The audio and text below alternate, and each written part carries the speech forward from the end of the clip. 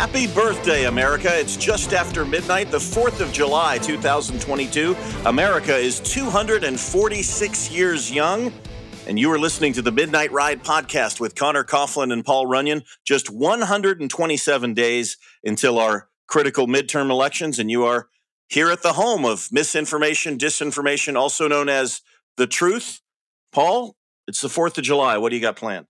We got a fun time planned at the Runyan household. It's you know how we make no mistake that we're in the Carolinas, and I don't know how many people have lived on the East Coast and tried to do some fireworks, but South Carolina is one of those few places where you can go and pretty much buy any kind of fireworks that you want.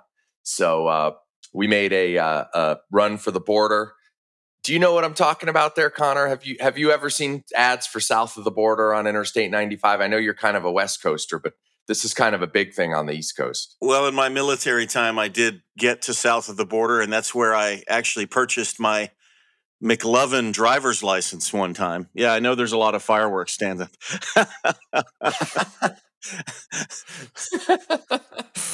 Yeah, you South Carolina is kind of the epicenter for fireworks on the East Coast. So we made a run down there, got some good stuff, and getting ready for some family fun in a safe manner. But it's going to be exciting. I love the bottle rockets. I love getting those things. I mean, it's just the fact that some of these states regulate these fireworks to the point where it's like maybe you can buy a sparkler is ridiculous to me. It's let parents have fun with their kids. I'm in a state in the American West, and the fireworks stands started going out a couple weeks ago. And, you know, they've been firing off sporadically the last few days, but tonight, in some parts of where we are, it's going to look like Fallujah. The very patriotic people out here. Well, Fallujah in a good way. In a good way. No one will die, I hope. Yeah. Yeah, you know, hopefully there's no... wasn't there like a football player that blew off a couple fingers one time with a firework? Yeah, I remember that. I mean, it happens every year where people get injured, but you got to take precautions. It's like light the fuse, get away. Don't be trying to like launch bottle rockets from your hand or something, out of your hand. I mean, that's ridiculous. Yeah, he played for the New York Giants. Jason Pierre-Paul. Yes. A big-time defensive lineman, and actually, blew off a couple fingers. His right index finger had to be amputated because he held on to the firework too long. So everybody, please be careful. We should say that. Drink a lot of water, use sunscreen, but especially with those fireworks, be careful. And my kids aren't really allowed to light them. It's only that's my responsibility. It is. As far as the Coughlins, we kind of don't know what we're going to do. I can tell you that the flag will be flown, the colors will be shown. We're going to do some grilling. And, Toby Keith, Trace Adkins, and Bryson Gray songs will be played. But beyond that, I really don't know. But it's just a time to spend with the family and reflect on how lucky we all are to be Americans. We certainly are. It's one of these holidays where it's not just a long weekend.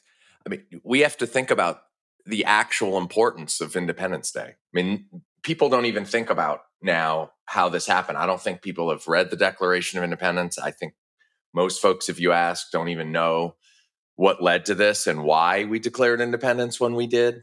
But this is a huge holiday, if not the biggest holiday that we celebrate every year. Yeah, let's get into that. I know this is a critical time in our nation's history because a lot of our institutions are fraying and they're under attack, from the Supreme Court to our fourth estate, the news media. Our universities are poisoned right now. So people are losing faith. They're losing faith, Paul, in America. And, you see the waves of immigrants pouring in. I think that's proof that we still are the shining city on the hill. I think there's different ways to bring in immigrants, but America is the greatest country on earth. We should all be proud of that. I know I am. But let's get into, we'll talk a little bit about how America came to be, what the world was like in the mid to late 18th century. And we'll go through it just so everybody I know, some people don't like reading history books, but The Midnight Ride is a little bit more palatable. Well, of course. And Paul Runyan loves to do history lessons. So that's one of my. and talk about himself in the third. Yes. Of course. It's time for another Runyan history lesson. And everybody who has even a cursory understanding of history knows about the name of our podcast, The Midnight Ride. I mean, yes, we released it, at midnight tonight, but that's not why it's called The Midnight Ride. It has to do with a very special part of our history that I think we were all taught as young children about Paul Revere. But let's get into it. I turn it over to you, historian laureate Paul Runyan. Thank you so much, Connor. So it's an honor for Paul Runyan to be here today. So let's get into these lessons. So essentially, the colonies, which I think we can gloss over everything up until kind of the mid 1700s, but colonies controlled by the British. I think everybody knows that. But for the most part, they were kind of left to be on their own for a few hundred years. So until, say, 1765, the colonies were able to tax themselves. They decided what taxes they would have, who collected them, what they were for, etc. And did that revenue stay in the colonies? Yeah, the revenue stayed in the individual colonies for the most part. Now, in 1765, the British passed the Stamp Act, which this was kind of a big issue because the British had a war with France. They had a massive amount of debt. They had to raise money. And so what they did with the Stamp Act was they taxed a huge range of transactions in the colonies, which the colonists themselves saw as a big, massive infringement on their sovereignty, especially because for the most part, the colonists had to buy goods from the British. So not only did they have to buy the goods from the British, but now they had to pay taxes on them. So that was a huge issue. And the colonists pushed back on it. It eventually got repealed.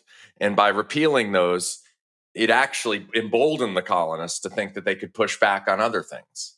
So that was an interesting piece of legislation. And then the British tried again through the Townshend Acts, which essentially set up a board of customs commissioners to stop smuggling and corruption among local officials in the colonies who were often in on illicit trade.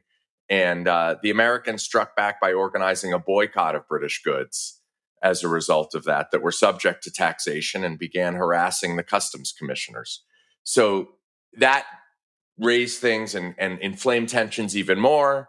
And the British sent troops to occupy Boston, which only deepened the ill feeling.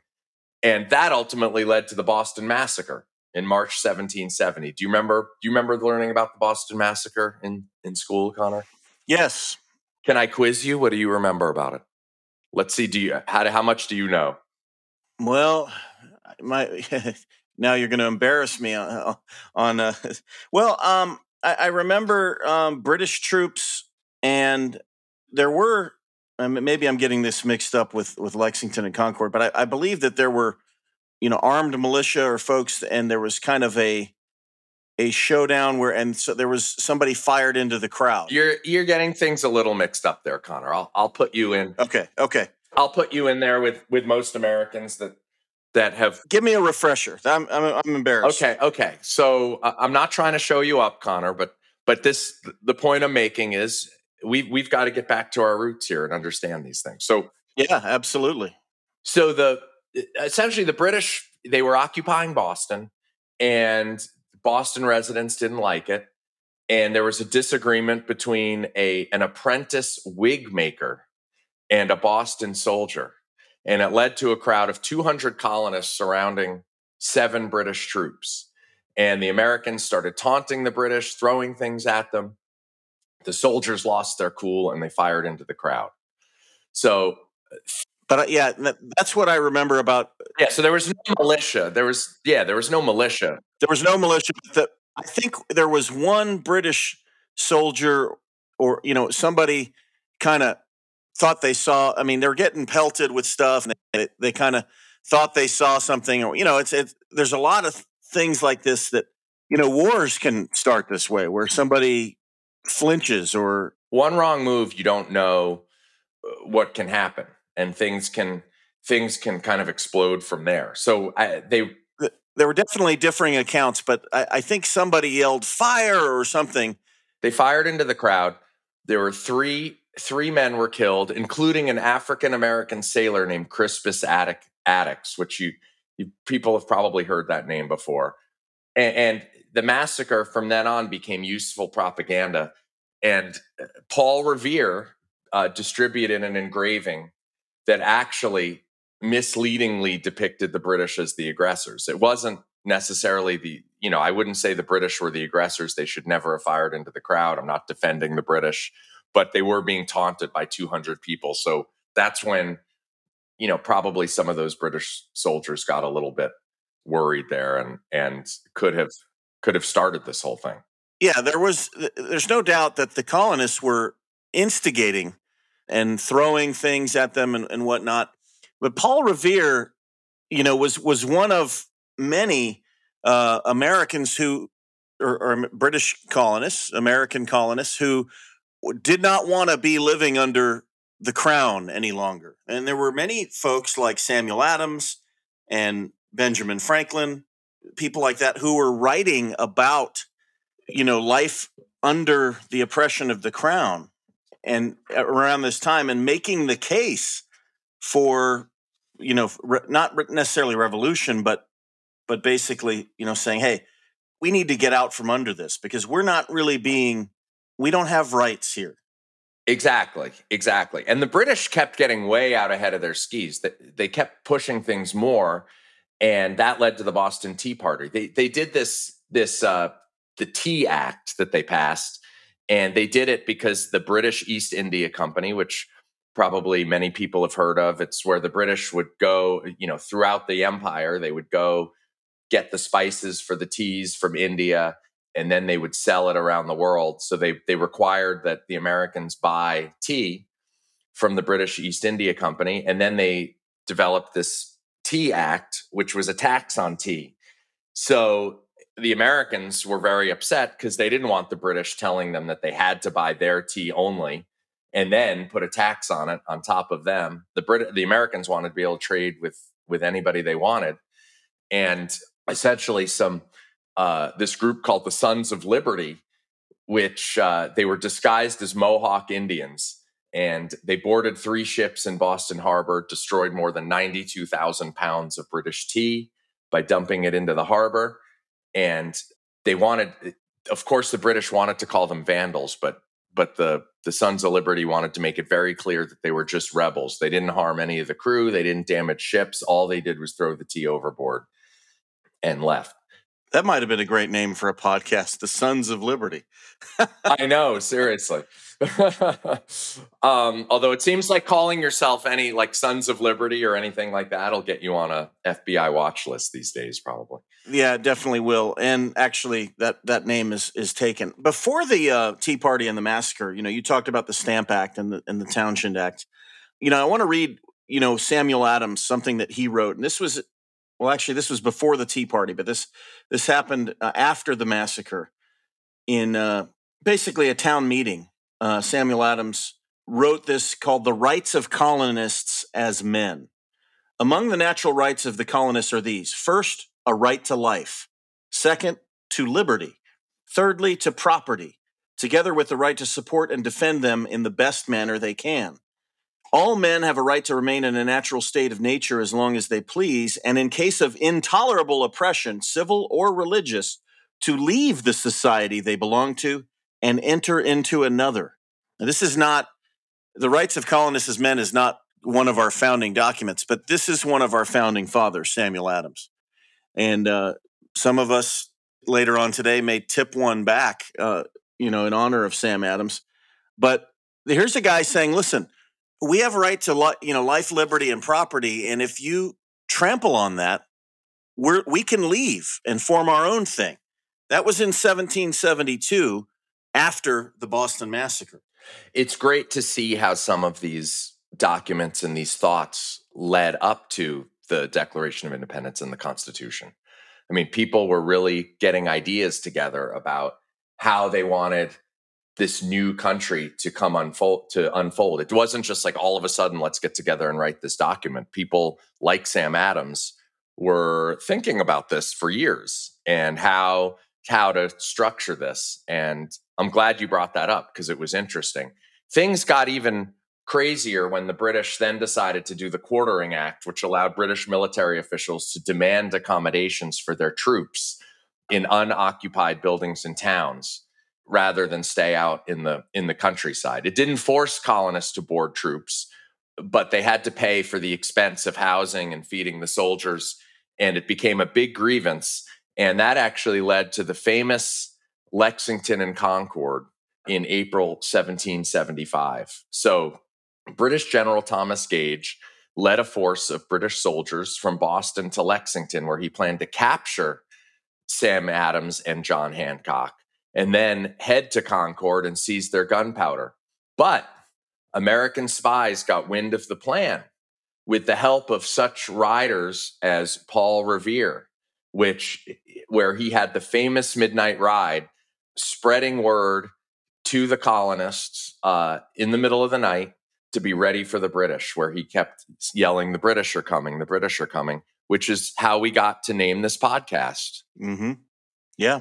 Super interesting. I mean, now I don't know if anybody knew where the Midnight Ride came from that listens, but that is where it came from. So Paul Revere got everybody ready. And on the Lexington Common, British forces were confronted by 77 American militiamen, and they began shooting at each other. 7 Americans died, but other militiamen managed to stop the British at Concord, and they retreated back to Boston. The British lost 73 people, another 174 wounded, 26 missing in action.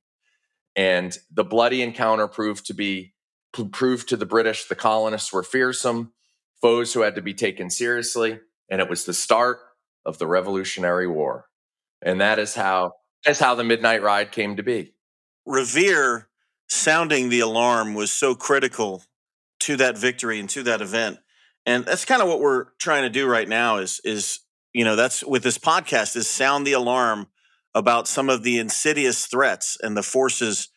The United States of America does have some serious external enemies in People's Republic of China, obviously Russia right now, and we should probably not overlook North Korea and Iran as countries who, with nuclear weapons, could pose a threat, maybe not to the Republic, but just to killing a lot of Americans.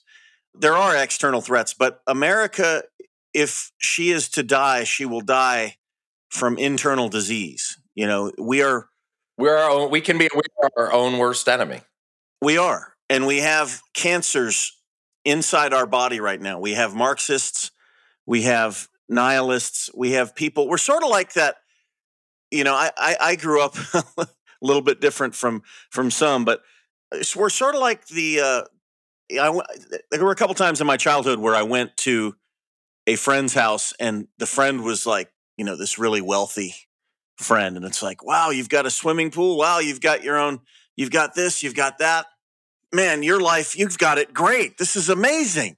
And it's like, yeah, but my dad's the Nazi. He doesn't let me do anything. I'm basically the kid's miserable and thinks that his life sucks. And everybody else is looking at him going, I would love to have what you have, And that's America. We have a lot of people here who have been spoiled and coddled, and so now we're fighting over pronouns. We're fighting over, these absurd things. When we have this document, the Constitution, that grants us all of these liberties and freedoms, we have this economy, we have all these things, and yet we fight amongst ourselves. It's embarrassing, but it is a real threat, and that's why we have the Midnight Ride, is to sound the alarm, much like Paul Revere 247 years ago.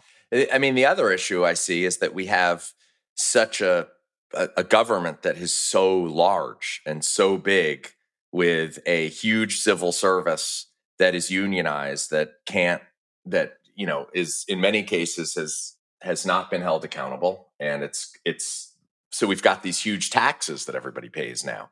I mean, back then, people were upset to be taxed by the British because I don't think they saw what they were getting for this. They were just sending tax to the British. Now taxes are going to the government. I think it's being spent in a bad way, and people aren't necessarily getting a return on that. And so we've got a whole bunch of issues here that we've got to be a lean country with a really effective government if we want to take on these external threats. We can't sort of fail from our own size that causes us to keel over. The government can't be so big that it stops everything else. That's such an excellent point, Paul. I mean, if you look at our government, its bloated nature, it's so unhealthy. It's so morbidly obese. It's very much sort of like a metaphor for how America is right now. You've got all these super fat people, walking around. They have other people doing things for them. They don't know how to do anything with their hands. I mean, these people that we're talking about, the first Americans, and we celebrate the fruits of their victories and their fight 246 years later today. But those people knew how to take care of themselves. They were self-sustaining people. And, Americans today, many of them, certainly not you or I or any of our listeners, but many Americans think that the government is supposed to take care of them. The government in these people's eyes, their main job was to get the hell out of my way, protect me from external threats, and let me live my life. And I think the government is so bloated now. It's much like your 280-pound neighbor who can't go out and even walk a couple of miles. The government is so bloated, it can't do very much very well. We saw that with the COVID, epidemic. We see that with these government-run public schools. I mean, big government sucks. And I don't know, we talked about, we're 127 days away from the midterms. And then hopefully, just a couple years away from a DeSantis administration. But when the Republicans, if and when they ever get power again, they typically don't reduce the size of government, if we're being honest. The government just keeps growing, and that will be our undoing. I know it is. It's very hard. Let me read some excerpts here of the Declaration of Independence, which I'm sure most of us haven't heard since maybe middle school or something of that nature. But there's some really interesting writing here, and I think if we could just focus on getting back to this, it would be really helpful. And just to be clear, Paul, the Declaration of Independence was issued, right, on July 4th, 1776, right? Yes. So this is today, the 246th anniversary. This is what we're celebrating, right? It's not the victory over the British, battle. No, it's this document. We're celebrating this document. It was a unanimous declaration of the 13 United States of America in Congress, July 4th, 1776, when in the course of human events, it becomes necessary for one people to dissolve the political bands which have connected them with another, and to assume among the powers of the earth the separate and equal station to which the laws of nature and of nature's God entitle them. A decent respect to the opinions of mankind requires that they should declare the causes which impel them to the separation. We hold these truths to be self-evident, that all men are created equal, that they are endowed by their Creator with certain unalienable rights, that among these are life, liberty, and the pursuit of happiness, that to secure these rights, governments are instituted among men, deriving their just powers from the consent of the governed, that whenever any form of government becomes destructive of these ends, it is the right of the people to alter or to abolish it and to institute new government, laying its foundation on such principles and organizing its powers in such form as to them shall seem most likely to affect their safety and happiness. Prudence indeed will dictate that governments long established should not be changed for light and transient causes, and accordingly all experience hath shown that mankind are more disposed to suffer while evils are sufferable than to right themselves by abolishing the forms to which they are accustomed. Mankind are more disposed to suffer than to right themselves by abolishing the forms to which they are accustomed. That is so true. The fact that these patriots said enough is enough, it was not a common thing throughout. I mean, you're talking about in 1776, the British Empire being the strongest, country on earth. And throughout history, you see people just suffering, and you see it in places like Venezuela, Cuba, China, people just saying, well, we're just going to put up with it. But I think also, too, when you said that all men are created equal, life, liberty, and the pursuit of happiness, and to secure these rights, whenever any form of government becomes destructive to these ends, it's our right to alter or abolish it. And that's in our DNA. And I think that's what makes a lot of the people in the capital, in the Beltway, and some of the billionaire, our oligarchs, a little bit worried is that this document exists, and Paul and Connor and people like us are reminding and educating their children that, listen, if the government, it's the consent of the governed, right? And if the government doesn't give you the right to life, liberty, and the pursuit of happiness, we can say, I'm out, and form our own thing. I know you probably want to keep going on this. Well, yeah. I mean, one thing that's interesting too is that it says the pursuit of happiness. It doesn't say that you have a right to happiness. You have a right to pursue it. So that doesn't mean that it's government's job to make you happy. It means that government gives you the tools to pursue your happiness, which is essentially freedom. And that's what I find is interesting. And just to end this preamble here is where they kind of sum up. But when a long train of abuses and usurpations pursuing invariably the same object evinces a design to reduce them under absolute despotism, it is their right, it is their duty to throw off such government and to provide new guards for their future security. So essentially what they're saying is that it's nothing to be taken lightly doing this, but when there's, essentially you're living under a despot, it's your right to throw off the government because they're violating your unalienable rights. That's absolutely true. And that document, we always hear about, put your John Hancock on that one.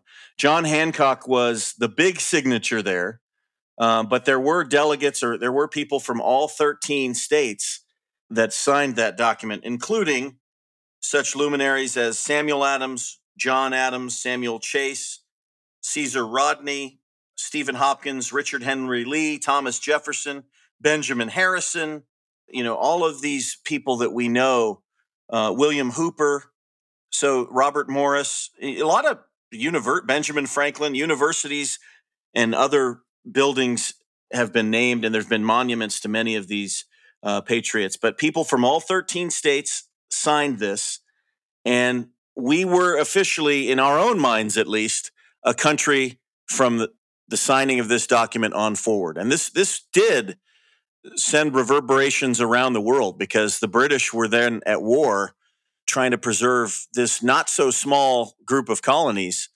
And ultimately, freedom and liberty won out. They certainly did. And let's just remember that as we vote and we have the midterms 120 days away, let's just try to find candidates that support government that wants to support our unalienable rights. I mean, candidates that aren't about the huge government, but they're about supporting the rights, not giving us things, not sort of giving us money, giving us benefits. That's not what it's about. It's about protecting our right to freedom, our right to pursue the life that we want to pursue. And there are a lot of people in Congress and leaders around the country that understand this, that the pursuit of happiness. I think a good example of this might be, somebody going to try to get a permit to start a business. Maybe they want to start a business at a fair or a carnival, and they want to have a cotton candy stand. And they're told, well, in order to do that, you need these 7 permits.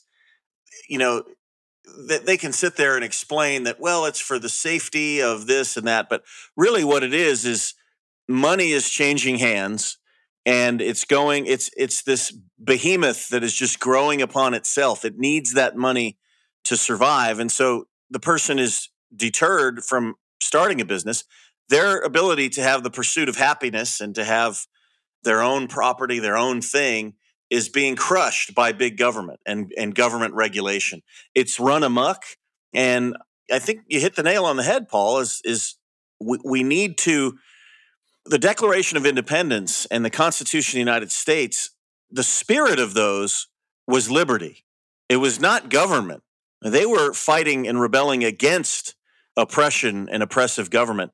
And we've started to create it here. And we absolutely, in 127 days at the midterms, and then another 730 days later with another congressional election and electing a new president, we need to get back to smaller government and more liberty.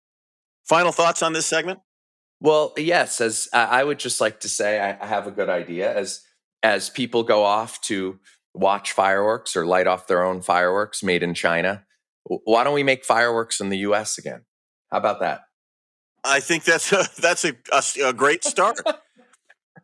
How much money gets sent to China through July 4th fireworks? That'd be my question of the day. Well, whenever I buy a U.S. flag, I make sure that it's made in the U.S.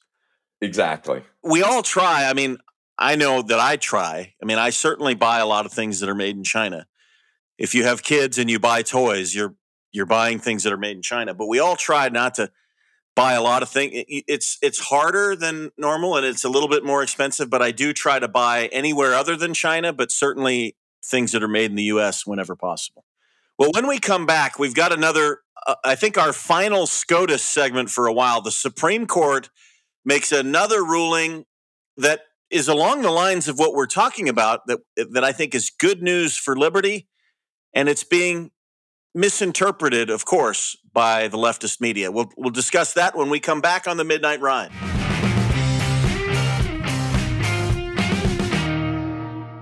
Paul, sometimes I can't tell which fire burns the brightest in terms of leftist rage. Is it the transgender activists or the climate change activists?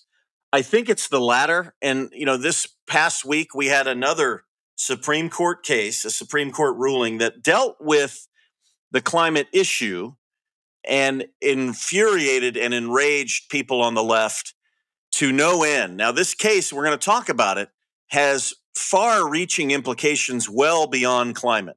And it sort of addresses the ruling by executive fiat that we've seen a lot under the Joe Biden administration. What was the name of this case? This case, I believe, I don't exactly, I'm trying to remember the name of it myself. I think it was something. It was West Virginia, I think. Wasn't it West Virginia versus the EPA? Okay, so the case in question had to do with the Clean Air Act. And I love this binary that the Democrats and the lefts put out. And by the way, as a card-carrying, ultra-MAGA, right-wing nut job, am also for the environment, strangely. They kind of say, well, if you're against the Clean Air Act, I guess you want to pollute the air and pollute our rivers and pollute our water. No, believe it or not, leftists, there are a lot of people on the other side of the political aisle that do want clean air and clean water for their families to drink. It's sort of like, people on the right that think that Democrats don't love their children. No, we got to get to a place where we don't just go high and right and label these people as people who want to destroy the environment. That's not the case. You're totally right. And what happened with this act and what brought out this lawsuit is that, so Congress passed the Clean Air Act in 1963. It was done essentially to reduce air pollution. I mean, you had huge smog in places like Los Angeles. Cars were just using like fully leaded gasoline, and it was creating all these health problems, asthma, coughing, the dirty air. People might remember from the 70s, like the pictures of the yellow air and all that smog that was everywhere. So the Clean Air Act was passed to combat that so that people could breathe the air. And it was amended a few times by Congress. The latest was in the 90s, where it talked about acid rain and ozone layer depletion, other toxic pollutants, and other areas that there still were not any regulation standards. And it was very specific around individual factories and cars and what they were emitting to make the air clean. And we can all acknowledge, and we can and should all acknowledge that automobiles, power plants, things that we use in our daily lives do cause pollution. They do kill wildlife. I mean, look at these wind farms. They kill thousands upon thousands of birds. I mean, the things that we do just to keep the lights on in our homes and to drive to work every day do hurt the environment. I mean, we all acknowledge that, or at least we should. I think there's some lunatics on the right that won't even acknowledge that. But the question is, how do we fix it? And so these laws were passed, and I think the Supreme Court will say, if you want to do things and regulate things, it's got to be the people's representatives that do it, right? Completely. Exactly. Something that Congress should do. So in 2009, when President Obama came in, they developed a new regulation by the EPA, which was around cap and trade. And what that essentially means, it's a way for businesses to offset carbon emissions. Now, carbon emissions was never in the Clean Air Act. It was never really thought of as an air pollutant, and it's not an air pollutant. So, I mean, it's more of this sort of idea of like greenhouse gases, right? That we're heating up the earth. It's not pollution of the air, right? Yeah, they wanted to go to what they wanted to do was essentially encourage going to renewable energy, which is a nice goal. I mean, I like solar power. I think I love electric cars. I think all of that is great, and I see that as something that can be very admirable. The problem is that the EPA used the Clean Air Act as their authority to regulate this when there was nothing in the Clean Air Act that addressed this. There was no regulation there was nothing about climate change that was in the Clean Air Act. There was nothing about renewable energy that was in the Clean Air Act. It was simply pollution, and pollution that led to health problems. And that is where things got interesting. 1963, and then amended in 77 and 1990. Okay, so Republicans and Democrats in Congress, in order to protect the health of Americans from pollution, passed laws. So, in other words, Americans had a say in this to keep the air clean. Barack Obama, Mr. Cell Phone and a Pen, said global warming is a threat, and so his EPA made some changes that were not ruled upon by the people. Is that what the Supreme Court is saying? Exactly. And then West Virginia sued the EPA saying, you don't have this authority. And of course, because the West Virginia is a coal producing state, and the EPA is threatening to essentially destroy the entire coal industry in West Virginia because of this. And the state of West Virginia is saying, hey, hold on a minute. We're complying with all the Clean Air Act rules that you've done. We're not, we've limited all the pollution going into the air. There's no health problems now. We're in compliance. And now all of a sudden the EPA has decided to arbitrarily say, wait, you're contributing to climate change. You've got to shut down.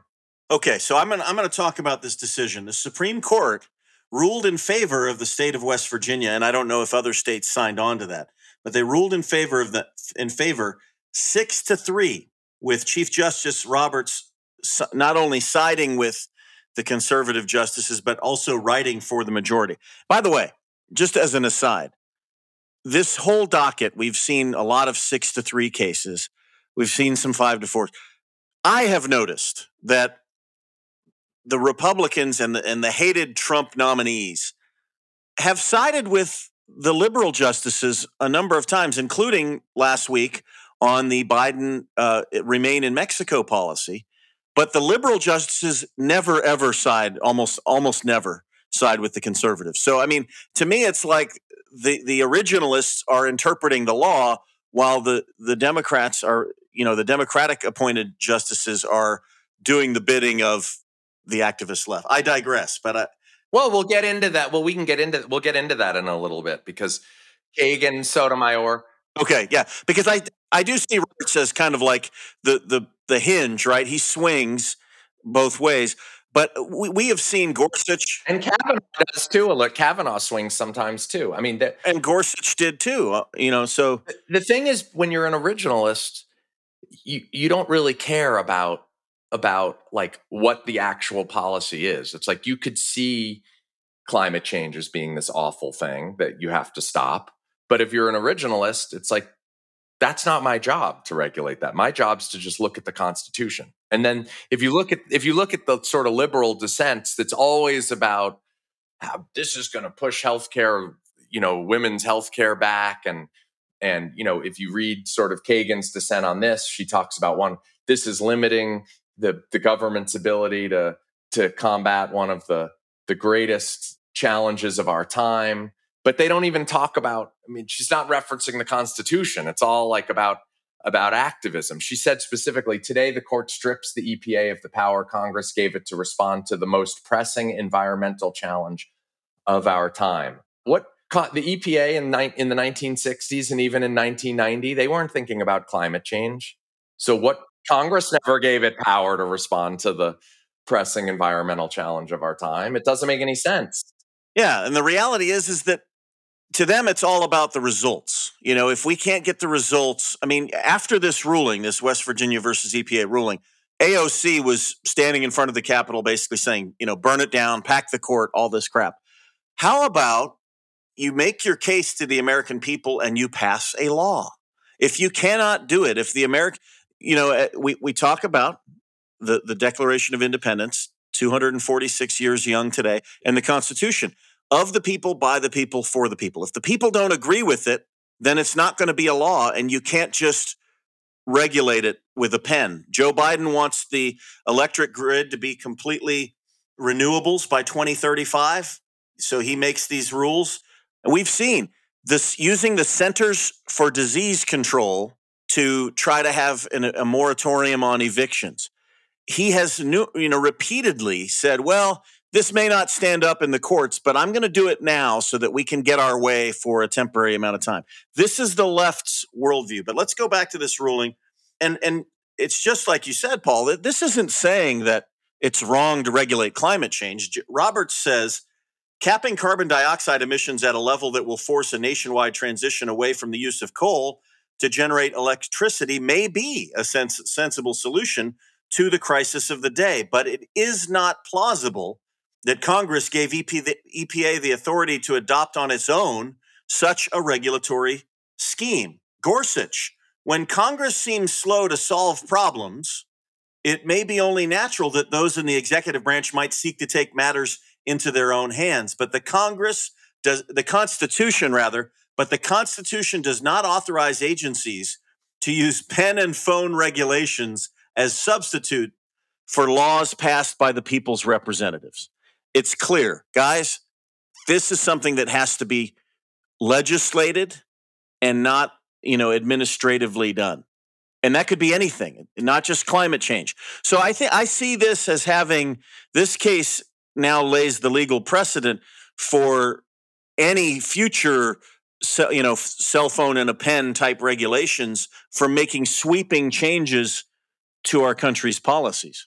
Well, they did. And it's actually a huge check on this huge administrative state that we have talked about in several episodes, because it's not just the EPA, it's tons of government agencies decide to be very, quote, liberal in the way they interpret laws passed by Congress. And agencies will then say, like, they decide to interpret things so broadly that they put these rules and regulations on Americans that have nothing to do with what the law was intended to do. And that gets us, when we were talking about the Declaration of Independence, I mean, that gets us to that situation where government then can become very oppressive and do things that the people didn't want in the first place. Just because you're president and you want doesn't mean you have the right to interpret laws any way you want to get whatever policy you want. And the Supreme Court's job is not to regulate either. The Supreme Court's job is to hold the executive branch in check. And that's what they did. I think that CDC eviction moratorium is a great example of how you get tyranny from these sort of extra legislative, and extrajudicial sort of policies. Because you had a lot of people who owned a second home, and they're trying to rent it out, and they don't have the means to pay that without the renters paying.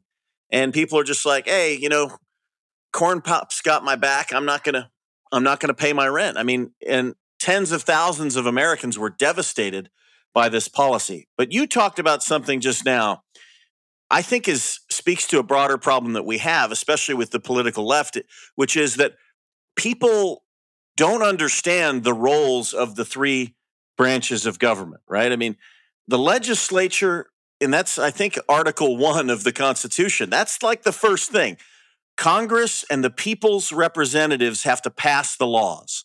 And then you have the executive, which enforces the laws, but they can't make new laws. They got to have the Congress and then the Supreme Court, which is right now, to me, the most important check and balance to this whole thing. They don't understand it, and they don't want to work within it. And I think the aftermath of this West Virginia EPA decision showed that. We talked about AOC and those saying, pack the court. Rather than pass laws that deal with climate change, let's pack the court so that we can get what we want if we still have the president. And I want to go to our tweet of the week. This is from That's that's dictatorship. I mean, when you want to do that, that's essentially, it's like my way or the highway. I don't care what the people think. I don't care how our government is set up. This is the right way to do things. And you scare people by saying there's a crisis, and then you essentially just, in a dictatorial way, have these edicts that put your views on top of people no matter what. And that's a huge problem. We talked about that too a few episodes ago with the SEC and these administrative law judges. I mean, that's another one. It's like they forget the due process and the jury trial. Let's just have a government appointed administrative law judge make a decision. And the courts are limiting that now too. So I'm excited about it. But let's get to the tweet of the week, because I think that's really interesting. Yeah, the Supreme Court, I think the Supreme Court, though, as you point out, has done a lot in this past term to uphold the Constitution and uphold our system of government. And we just hope that, they don't get assassinated, or Biden doesn't try to go nuclear and pack the court and destroy this institution, because the Congress seems broken. Clearly, we don't have a sentient person in the White House. So the Supreme Court is like our last hope. But as we talked about, they don't get it, and they don't want to work within it. They want to change it. Here's our tweet of the week. It's from Representative Katie Porter, who represents California's. Oh, she's a real doozy.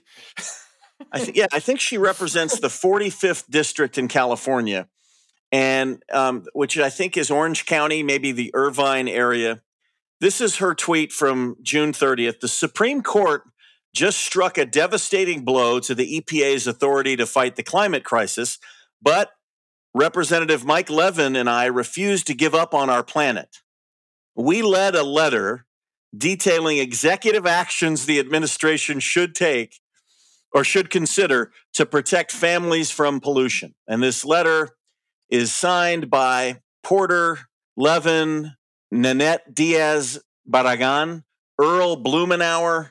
So there's others. Let's see. We got Mark DeSaulnier, Steve Cohen, Rashida Tlaib, Gerald Connolly, Mark Takano, Jared Huffman, Mark Pocono. So a lot of these Democrats, Jamie Raskin.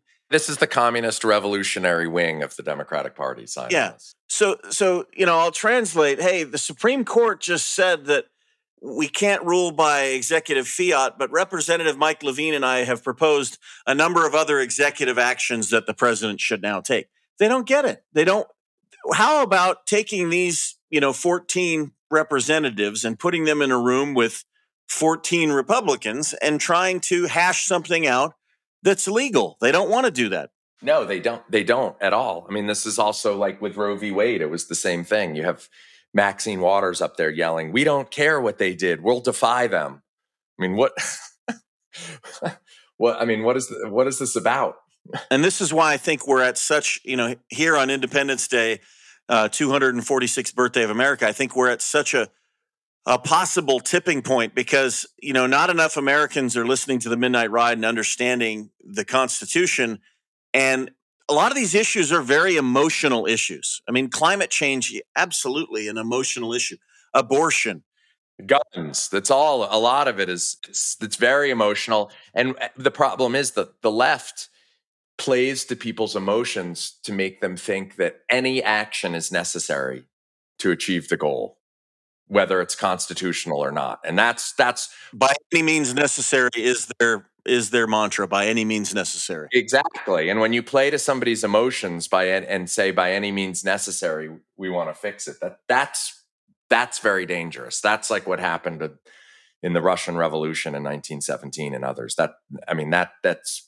It's very dangerous. Well, on that happy note, we wanted to take this show to kind of do a little bit of a historical look back on our nation's birthday, but we did think that this case was so emblematic of some of the issues that we face.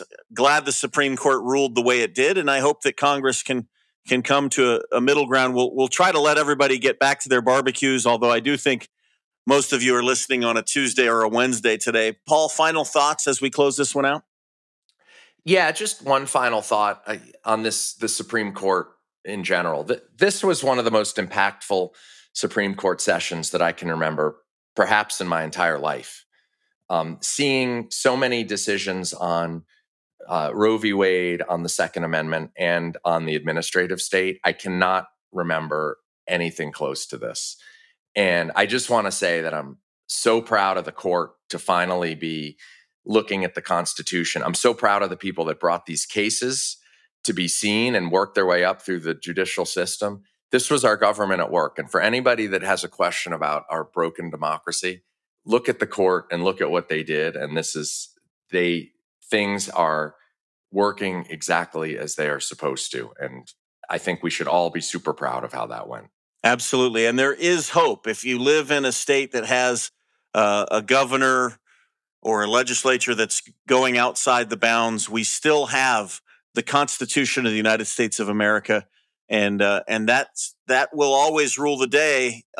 Let's hope, because if it doesn't, as Sam Adams and others said, we may have to form something new. I would like to close by just saying that there's over 1 million men and women standing on that wall tonight on active duty in our armed forces, keeping those external enemies in check. And for those that are deployed and those who are training every day at home, and a lot of you listeners have people in your families that either have done that or are doing that, our hats are off to them, and we pray for their safety every day. We also want to thank you for listening to the Midnight Ride. We hope you've subscribed, given us a 5-star rating. You can contact us at the Midnight Ride podcast at gmail.com if you want to give us some comments to read on the air, or you can DM us. You can follow us on Twitter at Midnight Ride Pod.